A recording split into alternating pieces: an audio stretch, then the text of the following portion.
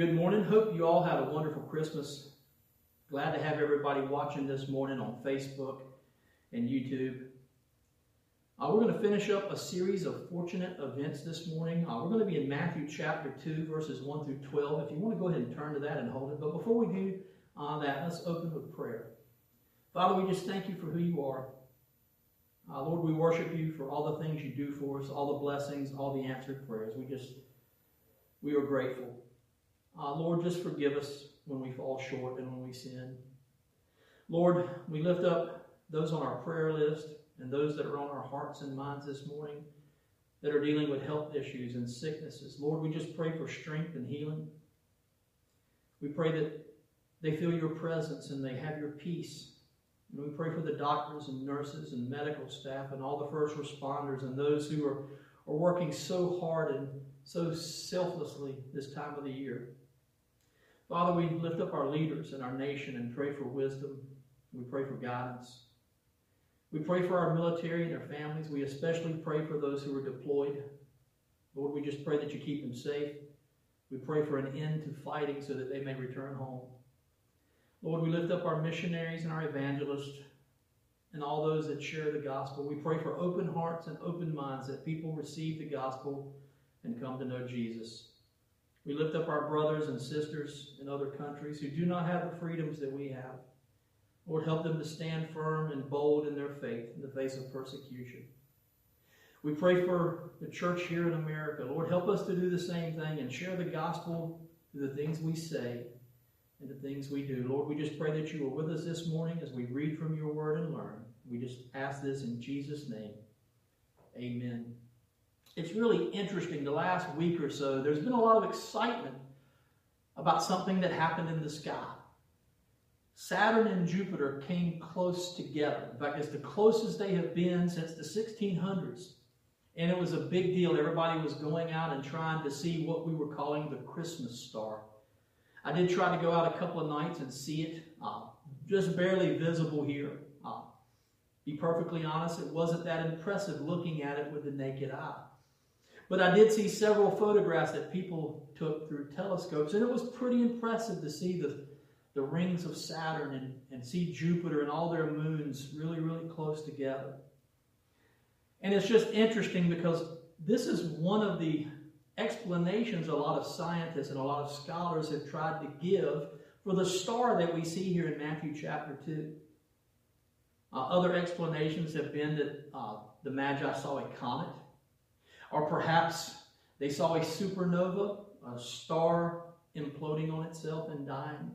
But there have been all these suggestions, and the Christmas star was just one of them. So it was kind of neat being able to see that this past week. But what I want us to do as we read is look at what the Scripture says. Just like we did with the shepherds. Sometimes we assume things, or we take certain things for granted. I want us to look at what the Scripture says actually happened and what did not happen. So kind of putting that all together, we're going to begin reading with verse 1 and go down through verse 12. After Jesus was born in Bethlehem of Judea in the days of King Herod, wise men from the east arrived in Jerusalem, saying, "Where is he who has been born King of the Jews? For we saw his star at its rising and have come to worship him." When Herod heard this, he was deeply disturbed, and all Jerusalem with him. So he assembled all the chief priests and scribes of the people and asked them where the Christ would be born. "In Bethlehem of Judea," they told him, "because this is what was written by the prophet. And you, Bethlehem, in the land of Judah, are by no means least among the rulers of Judah, because out of you will come a ruler who will shepherd my people Israel." Then Herod secretly summoned the wise men and asked them the exact time the star appeared. He sent them to Bethlehem and said, "Go and search carefully for the child. When you find him, report back to me so that I too can go and worship him."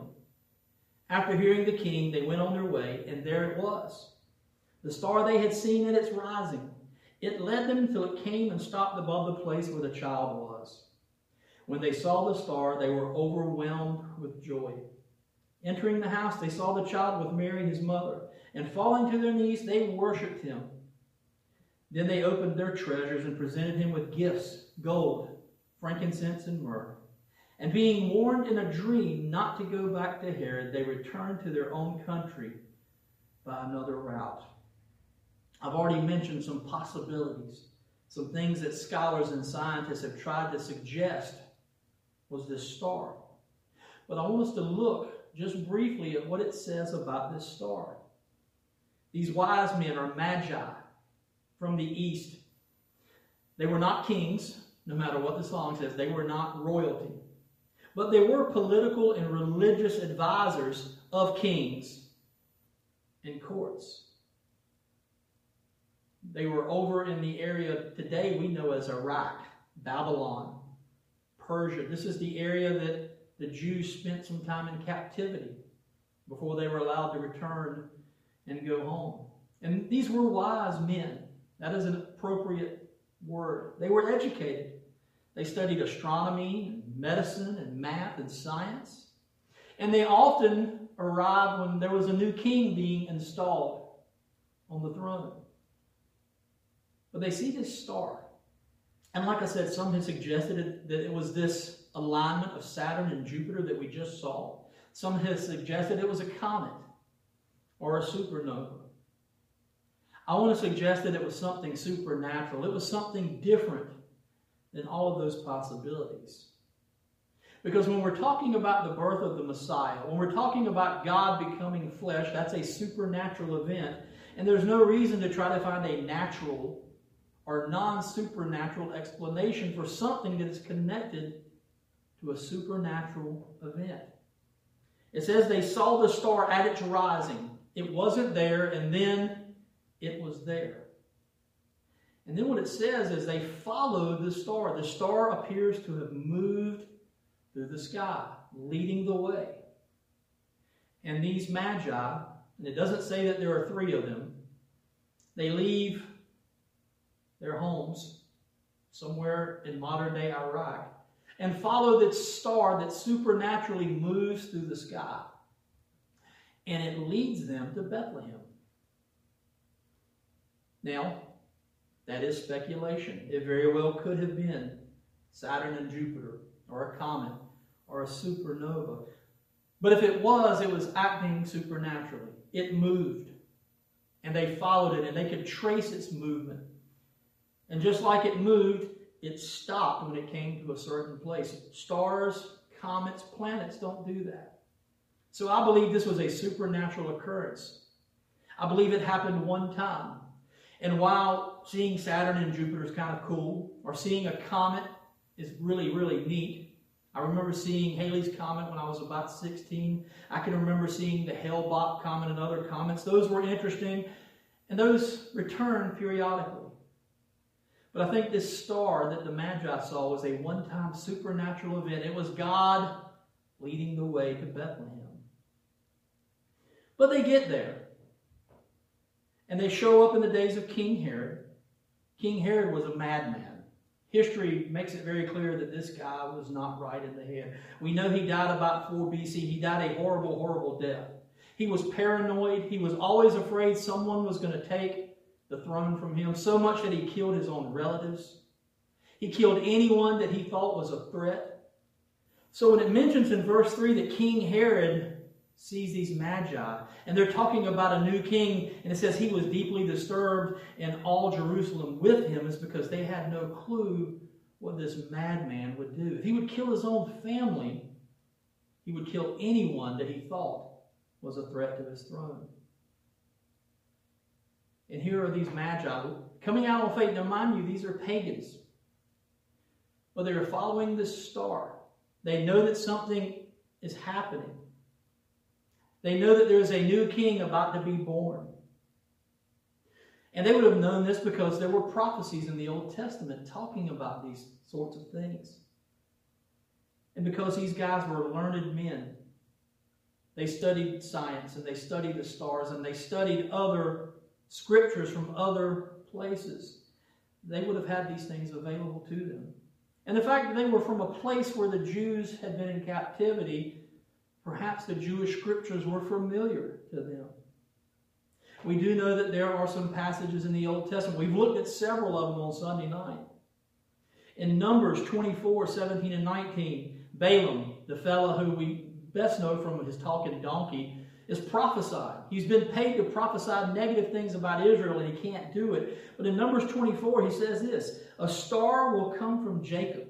A scepter will arise in Israel. He will smash the foreheads of Moab and strike down the Shittites. Edom will become a possession. This is interesting because King Herod was an Edomite. King Herod quite possibly knew this prophecy. And now these magi from another land who show up when kings are born or kings are deposed, and they're asking about the King of Jews. Perhaps this prophecy comes to mind, especially when they mention we saw his star. We know in Genesis 49, the prophecy says, the scepter will not depart from Judah, or the staff from between his feet, until he whose right it is comes. And then we know Micah 5:2, out of Bethlehem. That's where the Messiah was going to be born. And all these things come together at just the right time because it was the appointed time. This was the time God chose. So you have King Herod, who's paranoid. At this point in his life, he's very sick. He's dying. He's a madman. And here these foreign dignitaries show up saying, we have gifts for the king. And Herod's like, who? He calls all the scribes and the religious leaders and asks them, where's Messiah supposed to be born? He does it under the pretense of helping the Magi, but he wants to know. And of course, they respond, in Bethlehem. This is what the scriptures say. Messiah comes from Bethlehem. He's of the tribe of Judah. And then Herod starts doing some dirty dealing. He sends the scribes, he sends the religious leaders away, and he calls the Magi. And he makes a deal with them. He's like, when did the star appear? When did you see it? And they tell him. We don't know how long it actually took for them to come from Persia to Bethlehem. Possible 2 to 3 years. We do know that later on, when Herod realizes he had been fooled by the Magi, he orders the execution of all babies 2 years and under. So even though our nativity scenes and our pageants sometimes show the wise men, 3 of them, at the stable with the shepherds, that's probably not the case. It says, as they follow the star, they agree. They said, we'll go find the child, and then we'll come back and tell you where he is. Then you too can come and worship along with us. And the star continues to lead the way until it stops above the house where Joseph, Mary, and Jesus are. That is why I believe it was a supernatural event. It stops moving at the exact spot where they are. And it says they're overcome with joy in verse 10. They are excited. This is a lifetime event. They are here to see the new king of the Jews. And they go in the house. Notice it says they're living in a house. And like I said, this could be from 2 to 3 years after Jesus was born. If you remember in the sermon last week, I suggested that it may have been possible that Joseph actually had property there in Bethlehem, or they had family members. But this is quite possibly the same house that they were at when Jesus was born. They're just in the living quarters now. Things have kind of cooled off, and they've got a place to stay. And here these magi, we don't know how many they are, they come. And they see Mary, and they see the infant. And they fall to their knees, and they give honor, and they worship. Now, they're not worshiping him as a god. There's no indication they understood that he was a god. But they recognize that he is a king, and he's royalty. And they're giving him the honor that is due a king. And then they have treasures, because this is proper. This was protocol. When you visit royalty, you bring gifts from your nation, so that you can make a good impact on the new king. And it's interesting, the 3 gifts. This is where we get the idea there are 3 magi, but it doesn't say that. But there are 3 gifts. You have gold, frankincense, and myrrh. You can't speculate too much. You don't want to read too much into these things, but gold would be a gift worthy of a king. Gold is a precious metal. It was a valuable commodity.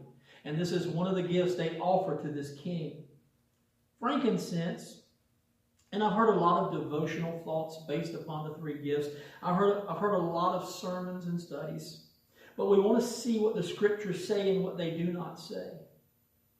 But frankincense is what you would burn in the temple. It's what priests would burn during worship. It was aromatic. But it was also very, very valuable. It was expensive. It was worth money. And then the third one, myrrh, is an aromatic spice, commonly used for burials. It would have been one of the spices used when they wrapped Jesus' body to bury it. And I've heard a lot of people, and it's divine speculation. Scripture doesn't come right out and say this, but given the nature of the gifts, some have suggested that it's prophetic. I don't know that we can go that far and say the gifts are prophetic, but there is a devotional quality to the things that are offered to baby Jesus. And there's probably a practical application as well. But if this was a newborn king and they offered him gold, that was a gift worthy of a king. Unlike other kings, Jesus was also the Prince of Peace. He was our high priest. And the high priest would burn incense in the tabernacle, in the temple. So frankincense would have been one of the things priests offered up in worship. And myrrh is the one that is so interesting. I did some research.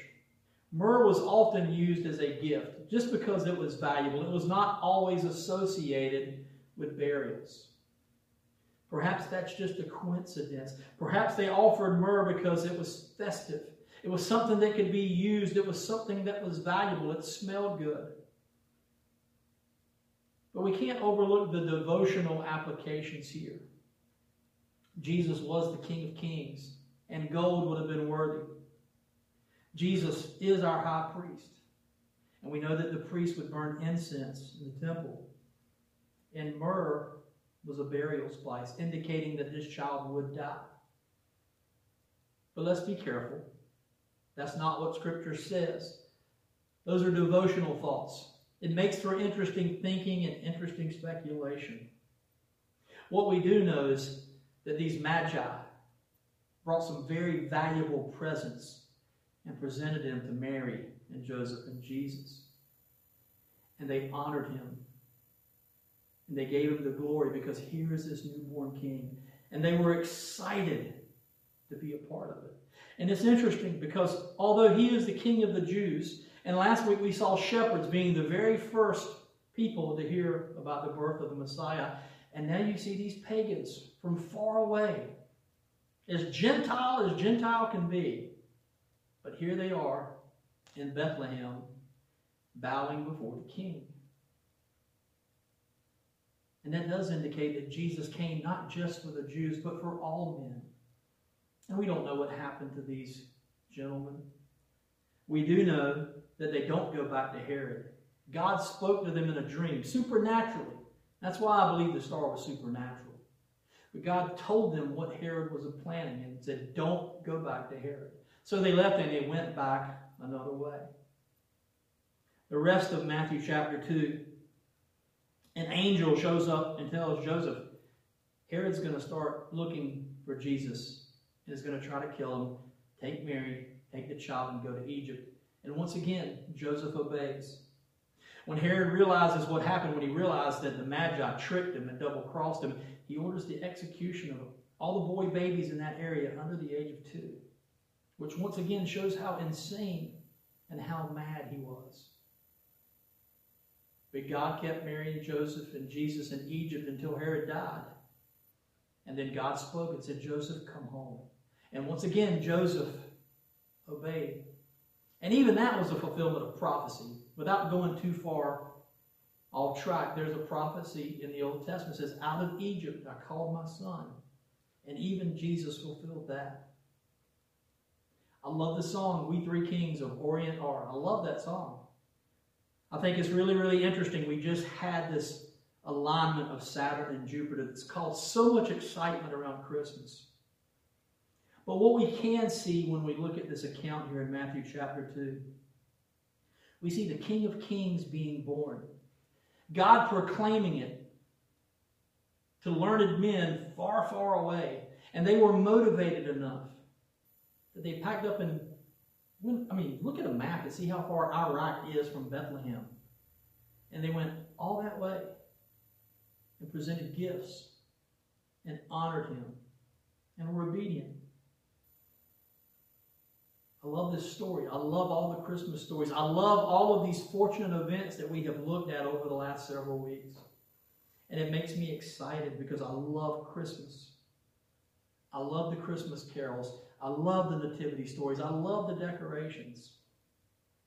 But as we close up this series, I want to reiterate what I've said all along. We just celebrated Christmas this past week. We celebrated the birth of our Savior, the baby born and laid in a manger. But let's not ever forget, he grew up. He walked up the cross, walked up Calvary, took his cross up Calvary, and was nailed to it to bring us forgiveness of sins. And that is the most fortunate event that could have ever happened to anyone. Because he came for all mankind, not just Jews, not just Magi from the east, but for everyone. John 3:16 says very plainly, God loved the world this way, that he sent his Son, that we might have forgiveness of sins. All who believe in him might have forgiveness. What a truly fortunate event for each and every one of us. And that is what Christmas is all about. Father God, we just thank you for this time of the year where we celebrate the birth of our Savior. But Lord, help us to remember that he died on the cross for our sins. That is the reason he came. Lord, just help us to believe and put our faith and hope and trust in him, knowing that one day he will return and take us to be with him through all eternity. We thank you for Christmas.